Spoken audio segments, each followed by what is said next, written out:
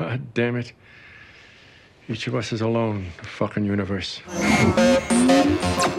You are listening to Pada Bing, a podcast that breaks down every episode of The Sopranos one at a time, and also sprinkles in some interviews and trivia every now and then because sometimes you just can't get enough.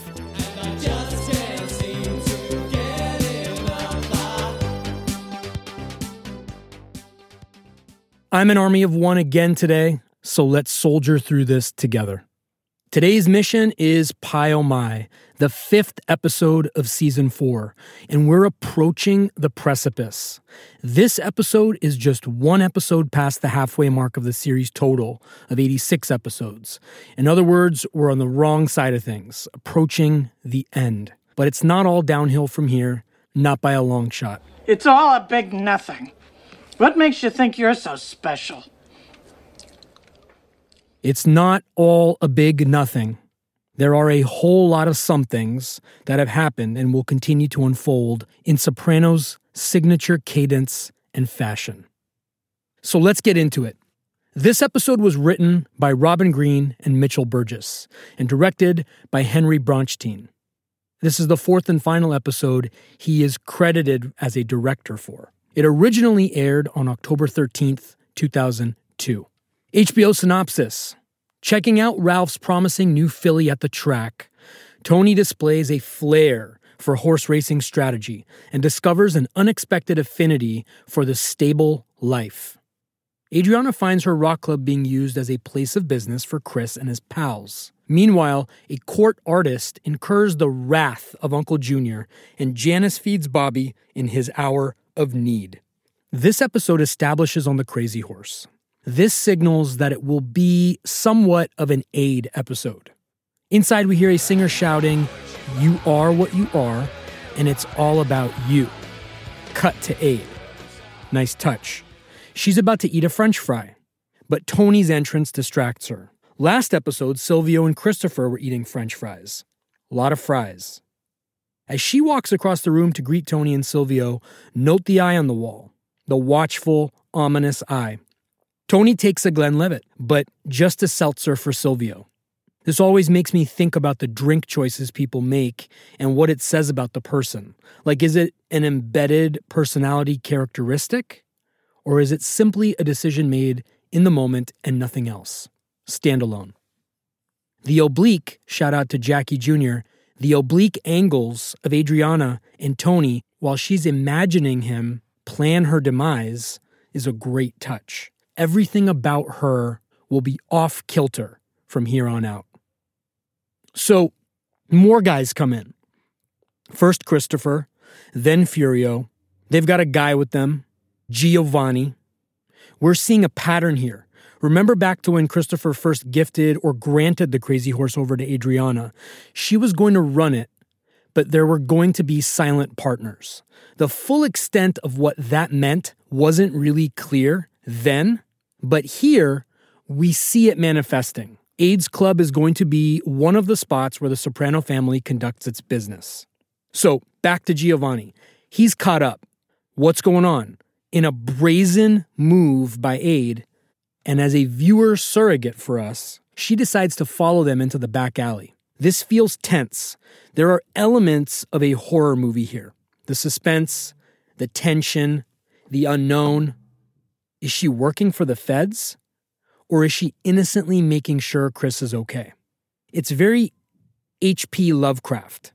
The seesaw of ambiguity that is the show now washes over Adriana's character, and we, the viewer, are in this constant state of unpacking, deciphering, questioning. This is a byproduct of what happens when people don't just come clean, right? What we're seeing are symptoms of what happens when a lie begins to grow and take form. So she looks through the window and sees Chris and Sil restraining Giovanni while Furio delivers a beating. Tony is nowhere in sight. Chess. He's always playing it. Little things, little moments like this make it so evident. It looks like Furio's clubbing Giovanni across the face with the yellow pages. Last episode, when Johnny Sack was at the job site office talking to Tony about Donnie K, he had an open yellow pages laid out in front of him. This made me wonder where in the chronology of time we are now that Yellow Pages have become relics of the past. There was a transition period where they were useful door jams, paperweights, booster seats, and if you're in this thing of theirs, weapons, apparently. Yellow Pages, it turns out, was actually serendipitous.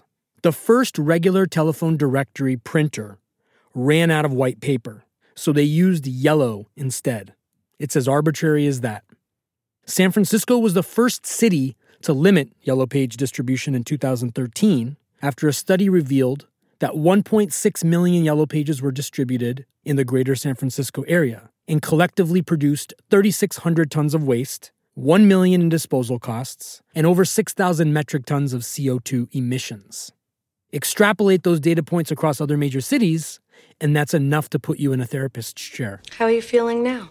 What happened in San Francisco started the official global decline of Yellow Pages as we know them, and as of this year, January 1st, 2019, all global Yellow Page production became fully digitized. Fucking internet. Okay, cut to Livia's house exterior. Now, of course, Janice's house. The geometry of this house is worth mentioning. There's another oblique angle.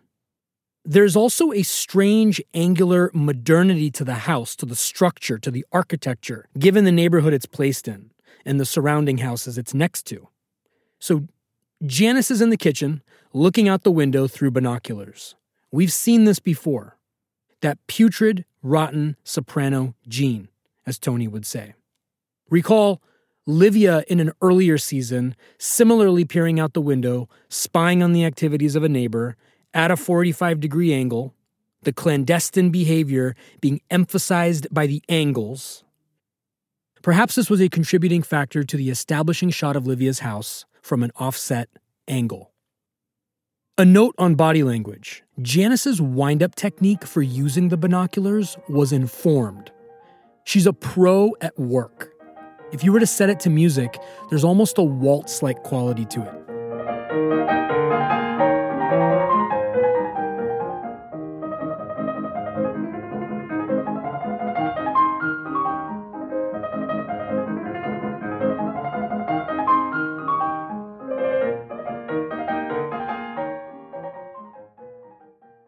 She sees Mikey Palmisi's widow, Jojo, who's played by actor Michelle Santopietro, eagerly trotting over to Bobby's. We haven't seen that much spring in her step since kicking Mikey out of the house for his morning jog, his last morning jog. We see that Syl and Chris are also there, but I don't recall ever seeing them around those parts. Not since Richie was killed, at least. And that was just Chris. Cut to Cosette in a basket while Ade's getting her hair done. These non-sequitur cuts to Cosette have officially become a thing. The feds call. They want Ade to drive up to A&B Bakery, Route 10, East Hanover. The actual location was at the intersection of East Ridgewood Avenue and South Broad Street. Ade doesn't want to drive, quote, all the way up there. Now, sitting here in Los Angeles, I looked at Google Maps, and is it really that far away? Traffic, I get it, but still.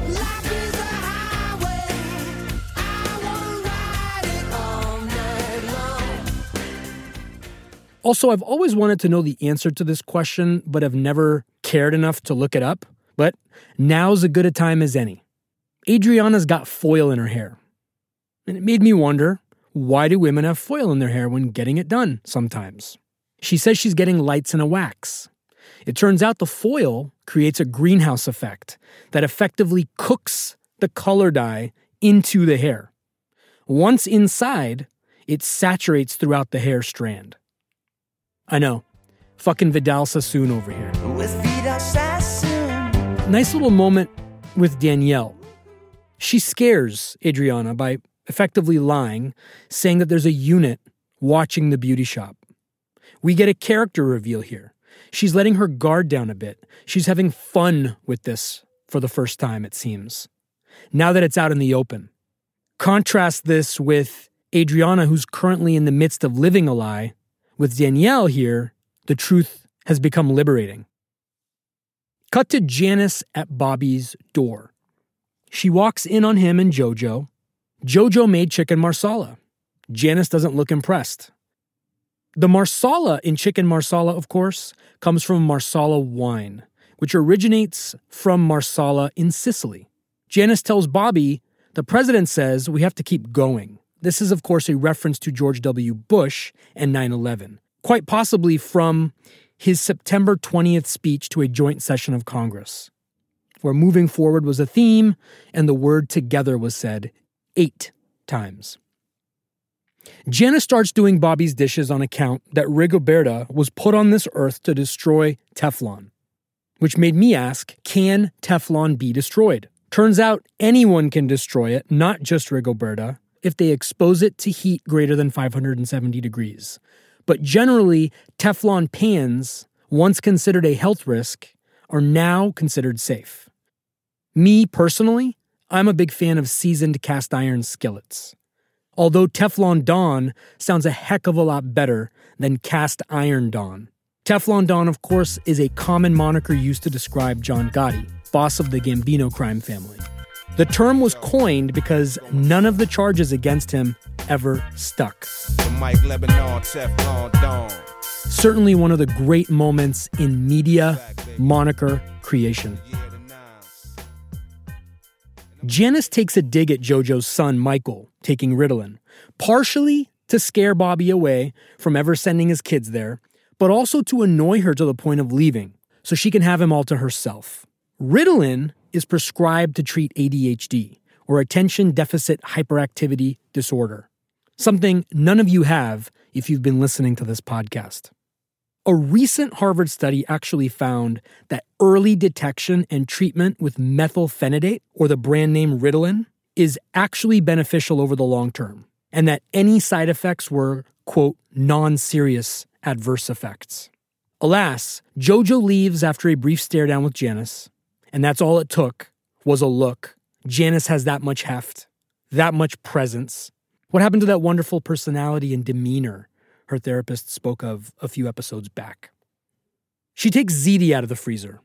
It's Karen's ziti. She says she didn't know, but she sure pounced on the chance to comfort. Immediately before she closed the dishwasher, she gave Bobby an askance glance, followed by a sigh, as if she wanted his attention, or she was bothered by the fact that she wasn't getting his attention yet. Haven't I done enough? She's already kind of thinking. The ziti here, I'm saying, was weaponized by Janice to further connect to Bobby. Let's see how it unfolds. Cut to Aid up in East Hanover. Agent San Severino is introduced into the mix. She's played by actor Karen Young, who I first remember from Jaws: The Revenge, also starring Michael Caine. She was the mother of the little girl that almost got attacked by a shark while on a banana boat. I really needed to say this so that I could incorporate a late summer reference to the famed NBA banana boat, featuring LeBron James, Chris Paul, Carmelo Anthony, and I'm forgetting somebody. Oh, Dwayne Wade. Then wait a second. Maybe Gab Union was on there and not Carmelo. I forget, but you get the idea. San Severino mentions a Chip Soto. Never heard of him before, but let's leave that on the table. San Severino asks where Pussy is. She and Agent Harris are triangulating Adriana here, trying to get her to become a cooperating asset.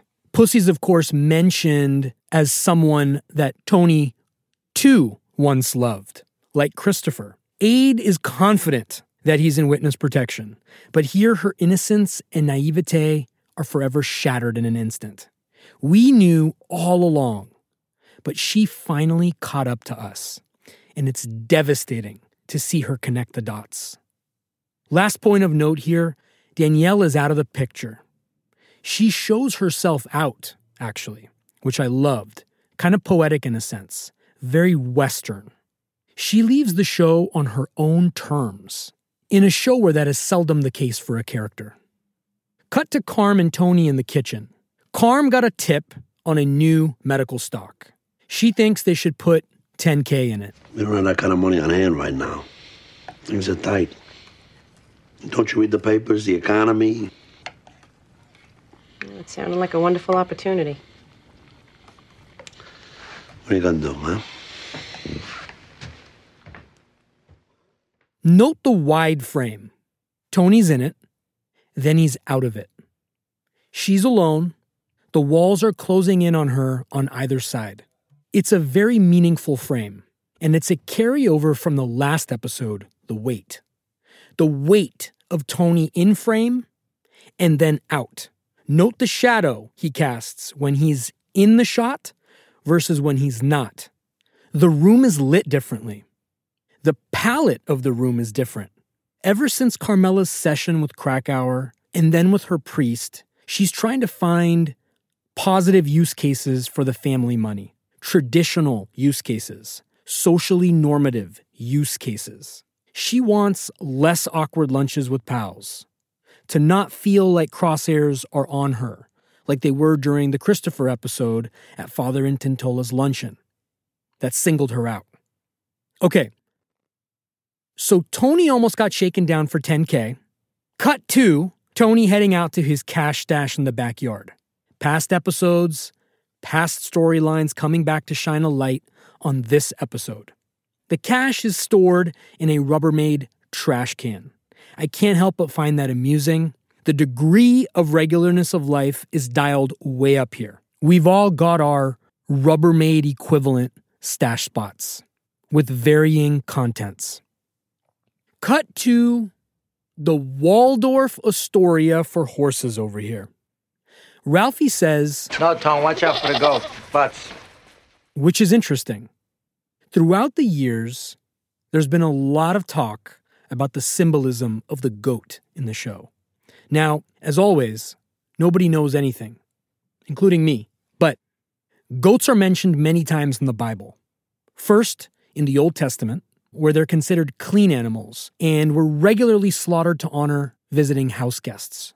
On Yom Kippur, 2 goats would be selected, where one was sacrificed and the other was sent into the wild, along with all the sins of the family or community that released it.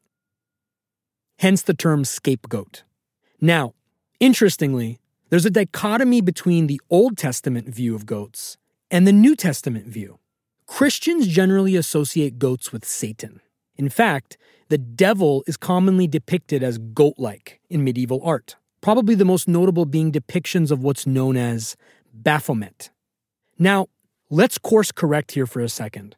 We're talking about a goat at a horse stable who was real-life friends with Pyomai and was part of the package of having her on the show in the first place, to keep her company, because, I learned, horses like to have a companion around. But since this goat is associated in a scene with Ralph points him out, and Ralph has devilish tendencies, the nexus is there. So without saying more, it's worth keeping that goat in the back of your mind. Syl says, my Nina Lento cooked goat. There's a Netflix cooking series waiting to happen.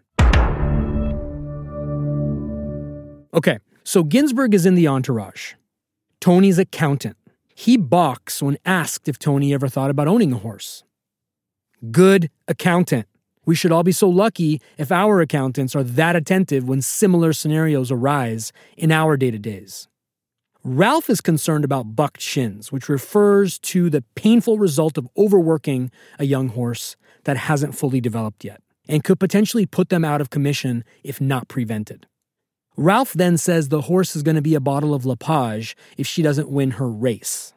Lepage is a Canadian glue company whose core ingredient, like many other types of glue, is horse hoof.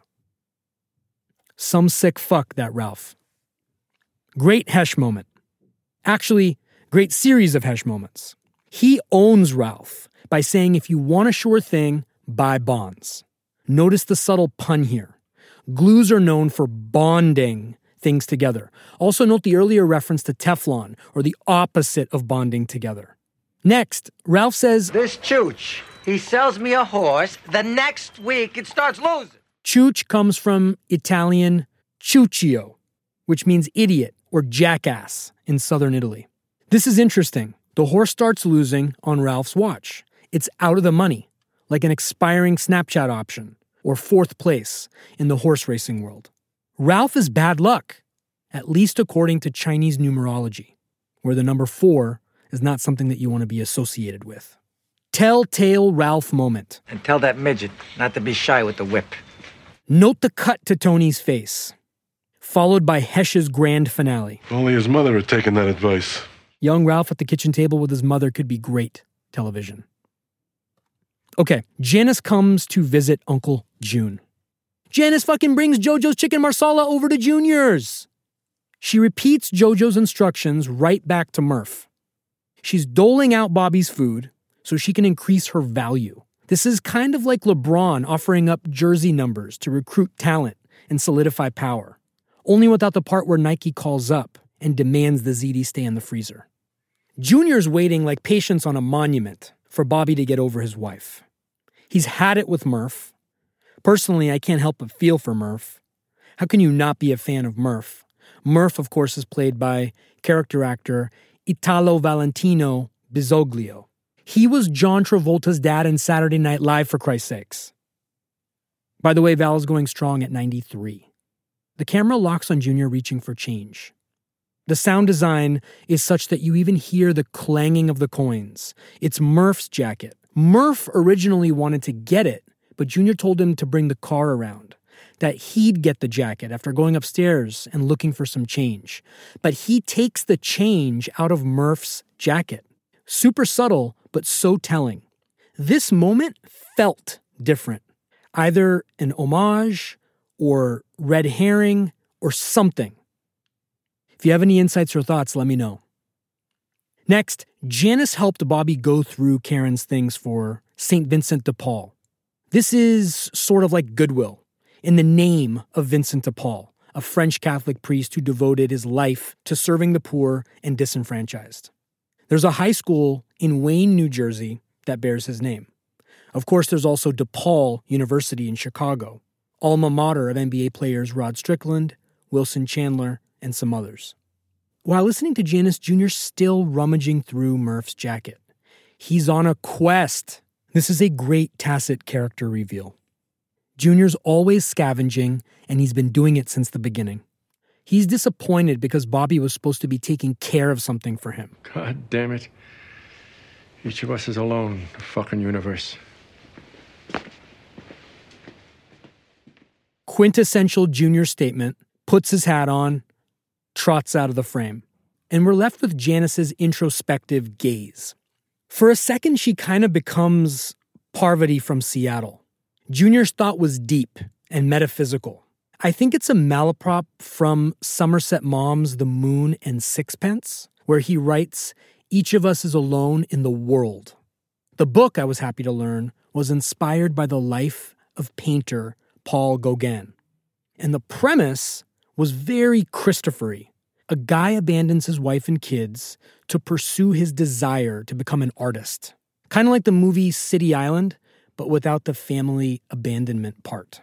But it's very uncharacteristic of Junior to botch a quote based on what we know about him to this point. So I'll prefer to think he knew the quote, but added his own exclamation point to it. In other words, he took Somerset Maugham's words and made them better. Cut to Tony laying down cash at the track.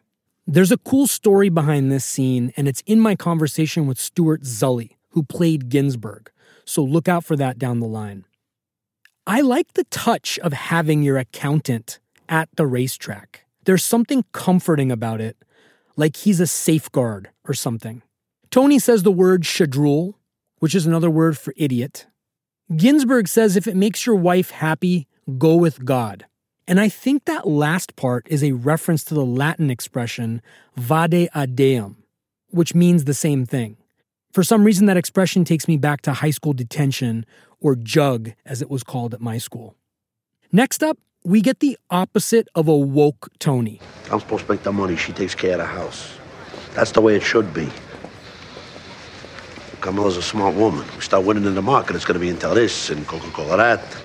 Never end. Ginsberg goes on to say that the life insurance trust is a big red flag because it's irrevocable. Divorce is mentioned. Hold on to that.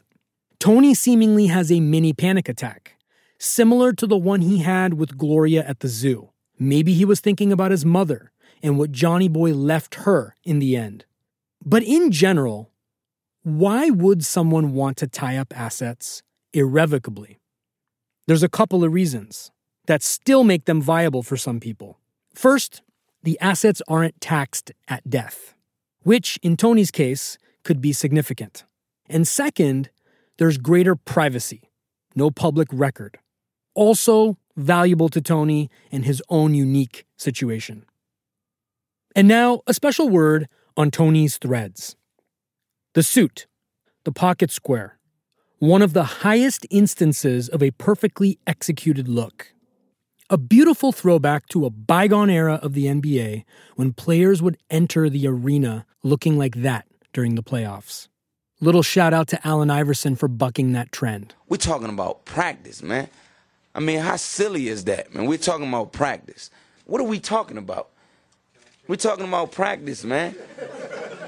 Ginsburg advises not to get into irrevocable trusts. Rather, look into life insurance trusts, something a little more flexible. Of course, here the trade-off that comes with the power to revoke is that death creates a taxable event for the beneficiaries. And importantly, it's not protected from creditors. Okay, enough estate planning 101. The race starts. We see binoculars again. This time Ginsburg's using them. Silvio too. They're watching the track the way we watch the show. It's a nod to us, in other words.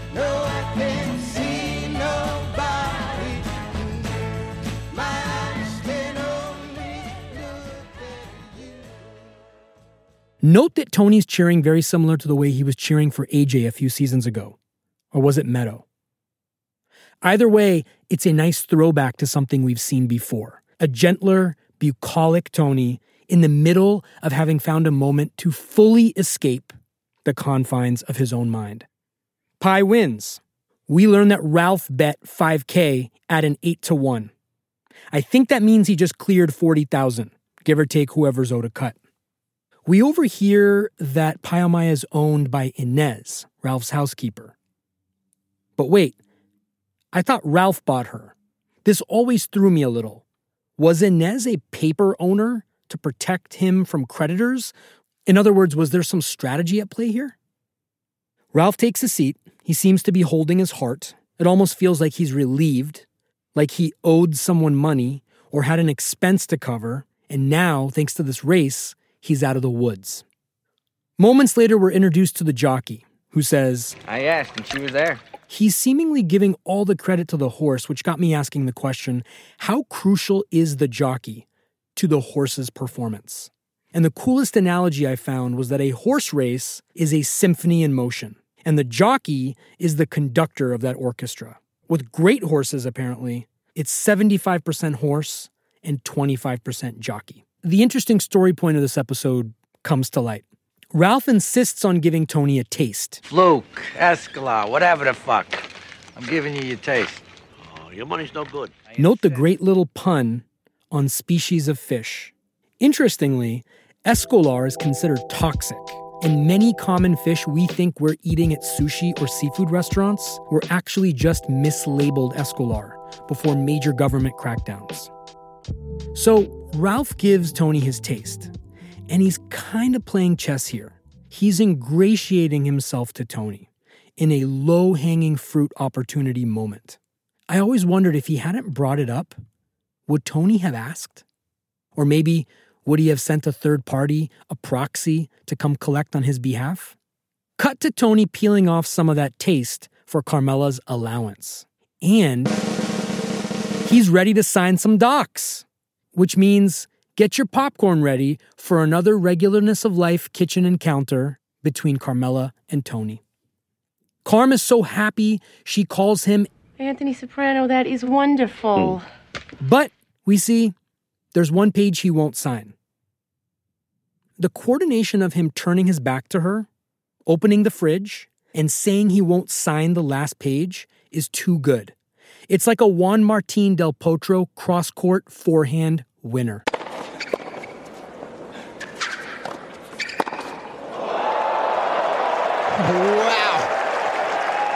He has knocked the fluff off that one. There's better ones, he says. In vitro something? The writers are having too much fun. Of course, this is referring to inter vivos. Float like a butterfly, sting like a bee. Excuse me? It's the government, calm. You gotta be flexible. Jesus, Mary, and Joseph. Come on, calm, be fair. I gave you 2 out of 3. You gave me? He follows what he thought was a light moment with the zinger, I gave you 2 out of 3. And the point worth noting here is Carmela's restraint. It was more powerful than any words could be. In that shining moment of self-awareness, she reclaimed control of the situation. Cut to Aid, someone who very much is not in control of the situation, the exact opposite of Carmela. She's reading a TV guide, which, by the way, is still going strong, even though its valuation has taken a predictable hit from its glory years. Also, I can't help but see some kind of messaging here. The Sopranos, of course, being the definition of appointment television. One of a handful of shows that was TV Guide proof or TV Guide transcendent. Anyway, Aid hears Chris. She pretends to be asleep sick. What are you doing in bed? We got dinner with Tony and Carmela tonight. Oh, I can't go. I'm sick. What do you mean? I don't know. I got chills and a fever. I think I'm getting the flu. I shouldn't go up there. Come on, get dressed. Couple of drinks, it'll kill the germs. You'll forget all about it. You better go without me. But you have to go. This is the inner sanctum here. I'm not just a relative anymore. Christopher acquiesces a little too fast in my mind. Ends the scene with the line, nothing ever goes my way, shoots up. The sad thing here, of course, is he doesn't know the half of it. Cut to Bobby's house. Why don't you kids tell Daddy what we saw on the way home from school today? She's already assuming the domestic role. The replacement role. The simple omission of the word your implies that they are a collective body, a family. Not to beat a dead horse in an episode that starts at the Crazy Horse and stars a horse, but Janice is playing chess. Bobby invites her to stay. Corner 3 for Janice. She tells him about Junior. We learn what Bobby was supposed to do. Something about union business. There's an election coming up. Bobby's waffling between guilt and anger. Junior's been so good to me, and I'm letting him down. Fuck him. He only thinks of himself, selfish old fuck. This was great to see. So far, we've rarely gotten to see the mobbed-up Bobby manifest itself. Here, we're getting a sampling of it. An antipasto. Janice says her uncle is a patient man. Waiting like patience on a monument. More angling in an episode chock full of maneuvering and posturing. Bobby says, I don't care if I live or die. Janice follows up with, we lose that luxury when we have children, which is very therapy, self-help sounding. More flakes of Parvati from Seattle rearing its head. She holds his hand.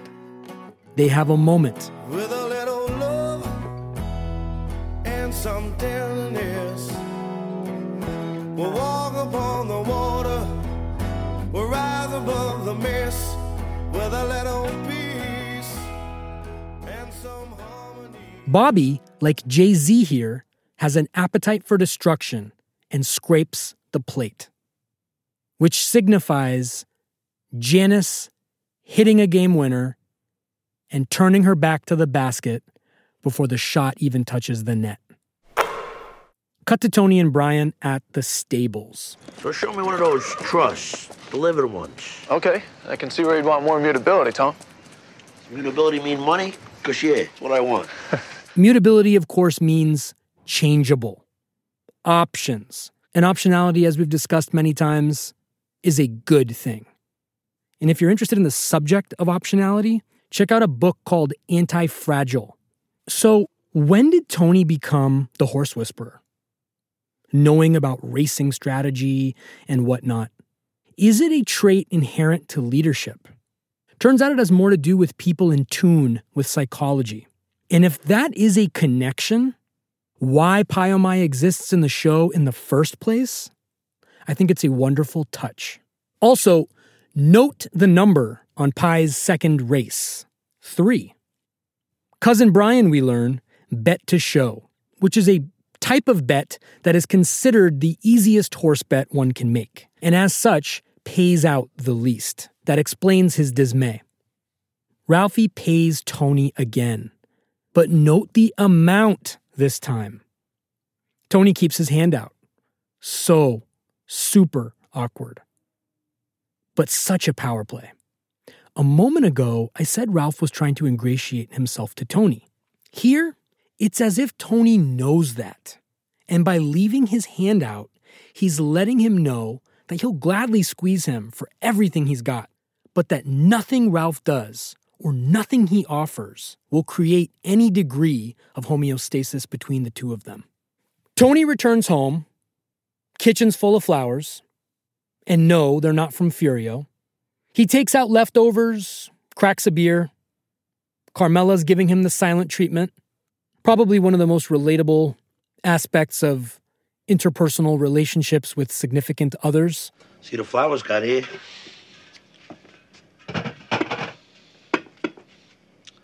Which you like better, the lilies or the roses?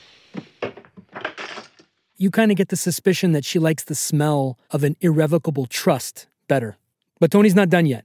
He offers up cash for the stock. But we learn they missed it. It's split. But so what if it's split? Is it bad to buy stock after it splits? Not necessarily. It's generally viewed as a positive event for a company. And making shares more accessible to the retail public is supposed to, in theory, drive demand for the stock.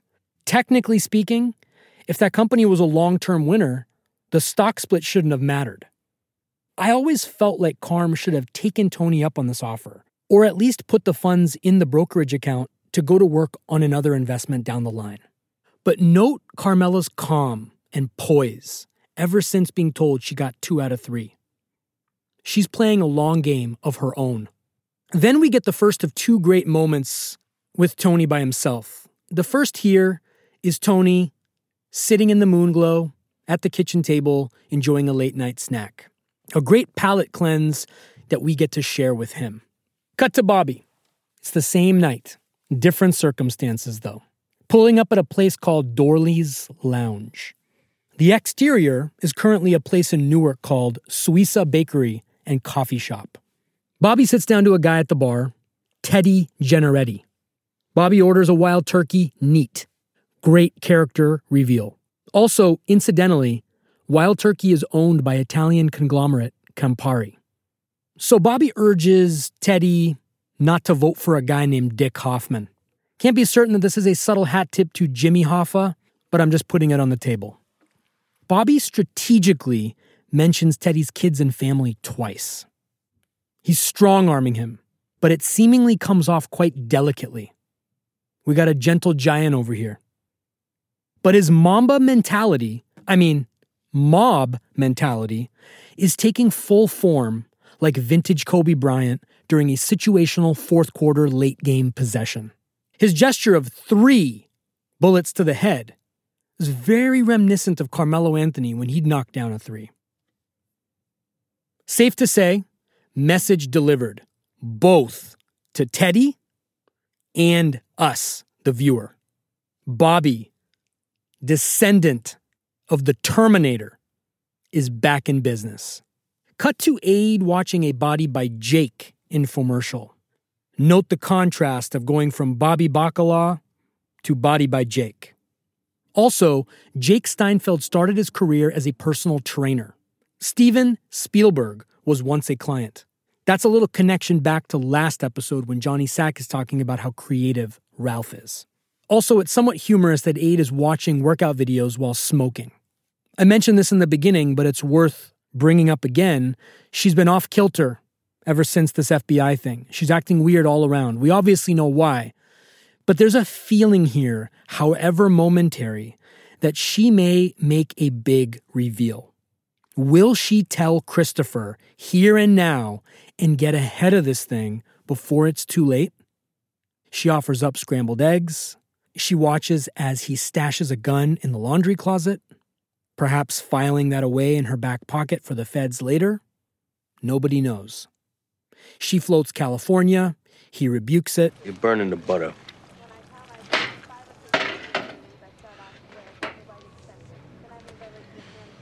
Let's be honest. What's our future here, Christopher? You could end up in jail or something horrible could happen. Fucking negative shit.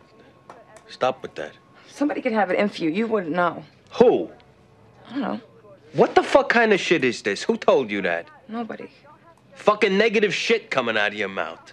I had that fucking bird watching me when I got made. I'm already under a, what do you call it, possibly. So stop with that. I worry about you, that's all. I love you so much. So if you love me, stir my eggs, okay? You kind of sense a lost opportunity here. If there ever was going to be a chance, this seemed like it. But instead, the lie continues to grow. And it's probably not going to end well.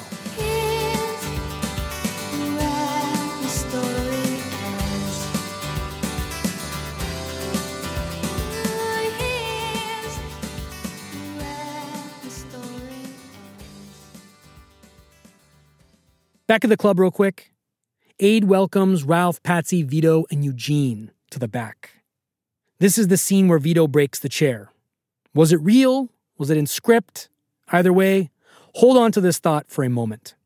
Let's go back to Junior, putting on a cardigan, singing "It's a Beautiful Day in the Neighborhood." Mr. Rogers over here. This actually happens to be very timely right now, as last year's documentary of Fred Rogers has spurred the development of a feature starring Tom Hanks. Now, I was hoping for Castaway 2, but this will do for now. Wilson!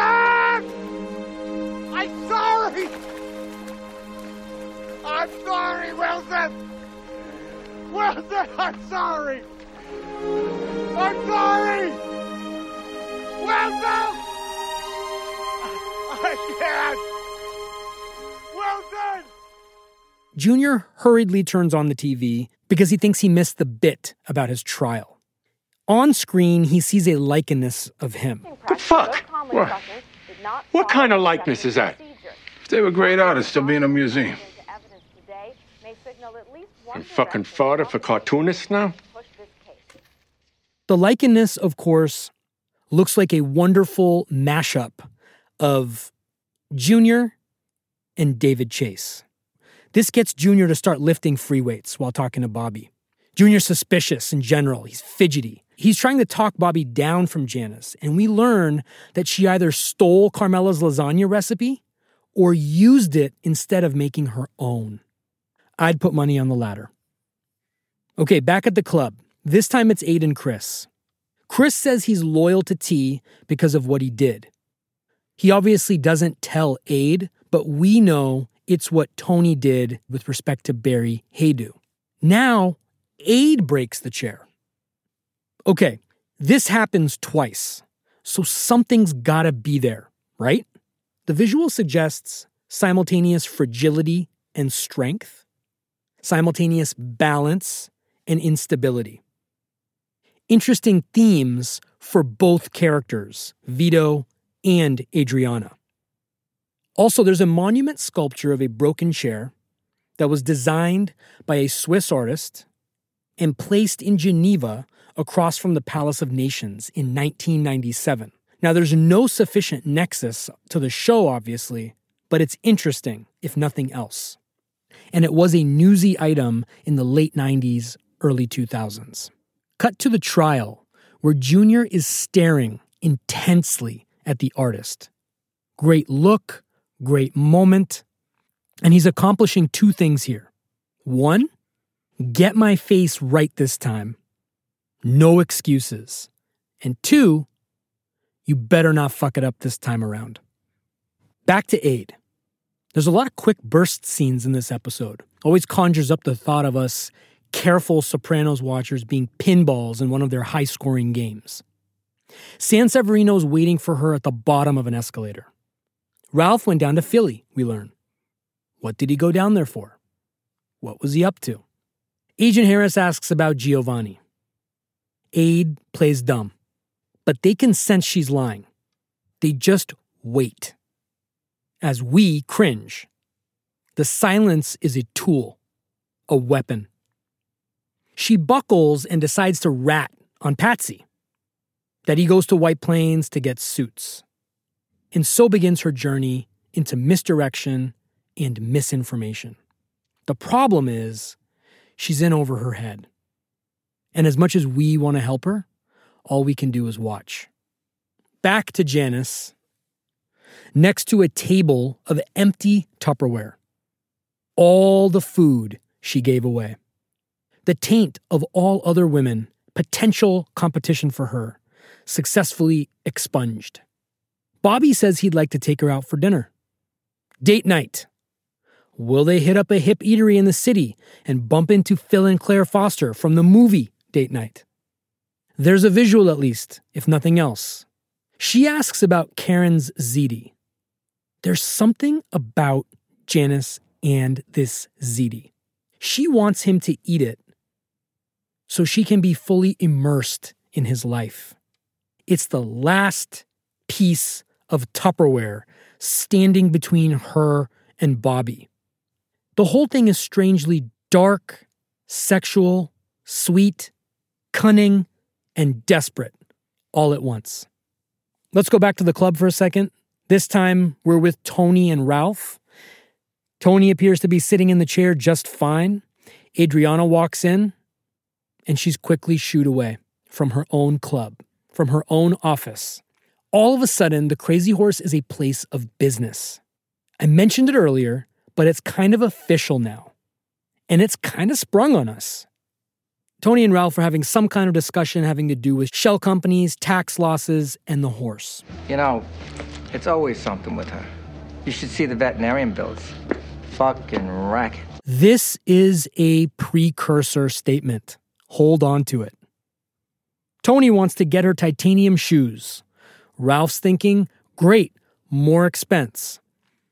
It turns out there is a Jimmy Choo of horseshoes, and it's manufactured by an Australian company called Titanium Technologies. They're lighter, stronger, and faster, which sounds more like the new Kyrie's than the new Jimmy Choo's. But to quote Richie, each his own, Tony. Each his own. Cut to Ralph with a new girlfriend. Inez calls. Something's wrong with the horse. Ralph gives Inez a phone number, ostensibly Tony's. Lot of balls. This moment reminded me of Larry David and the hilarious foist bit in Curbed. Tony's watching Churchill. Carm's still giving him the silent treatment, which is what I'm probably going to get tonight if I don't get out of here soon. It's followed up by some more regularness of life.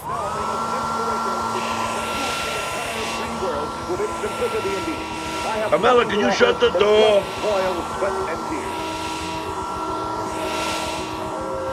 Carmela, can you please shut the door? Been there all too often. So Inez calls Tony. We hear in the background Churchill speaking. I am near the end of my service. Very Sopranos subtext.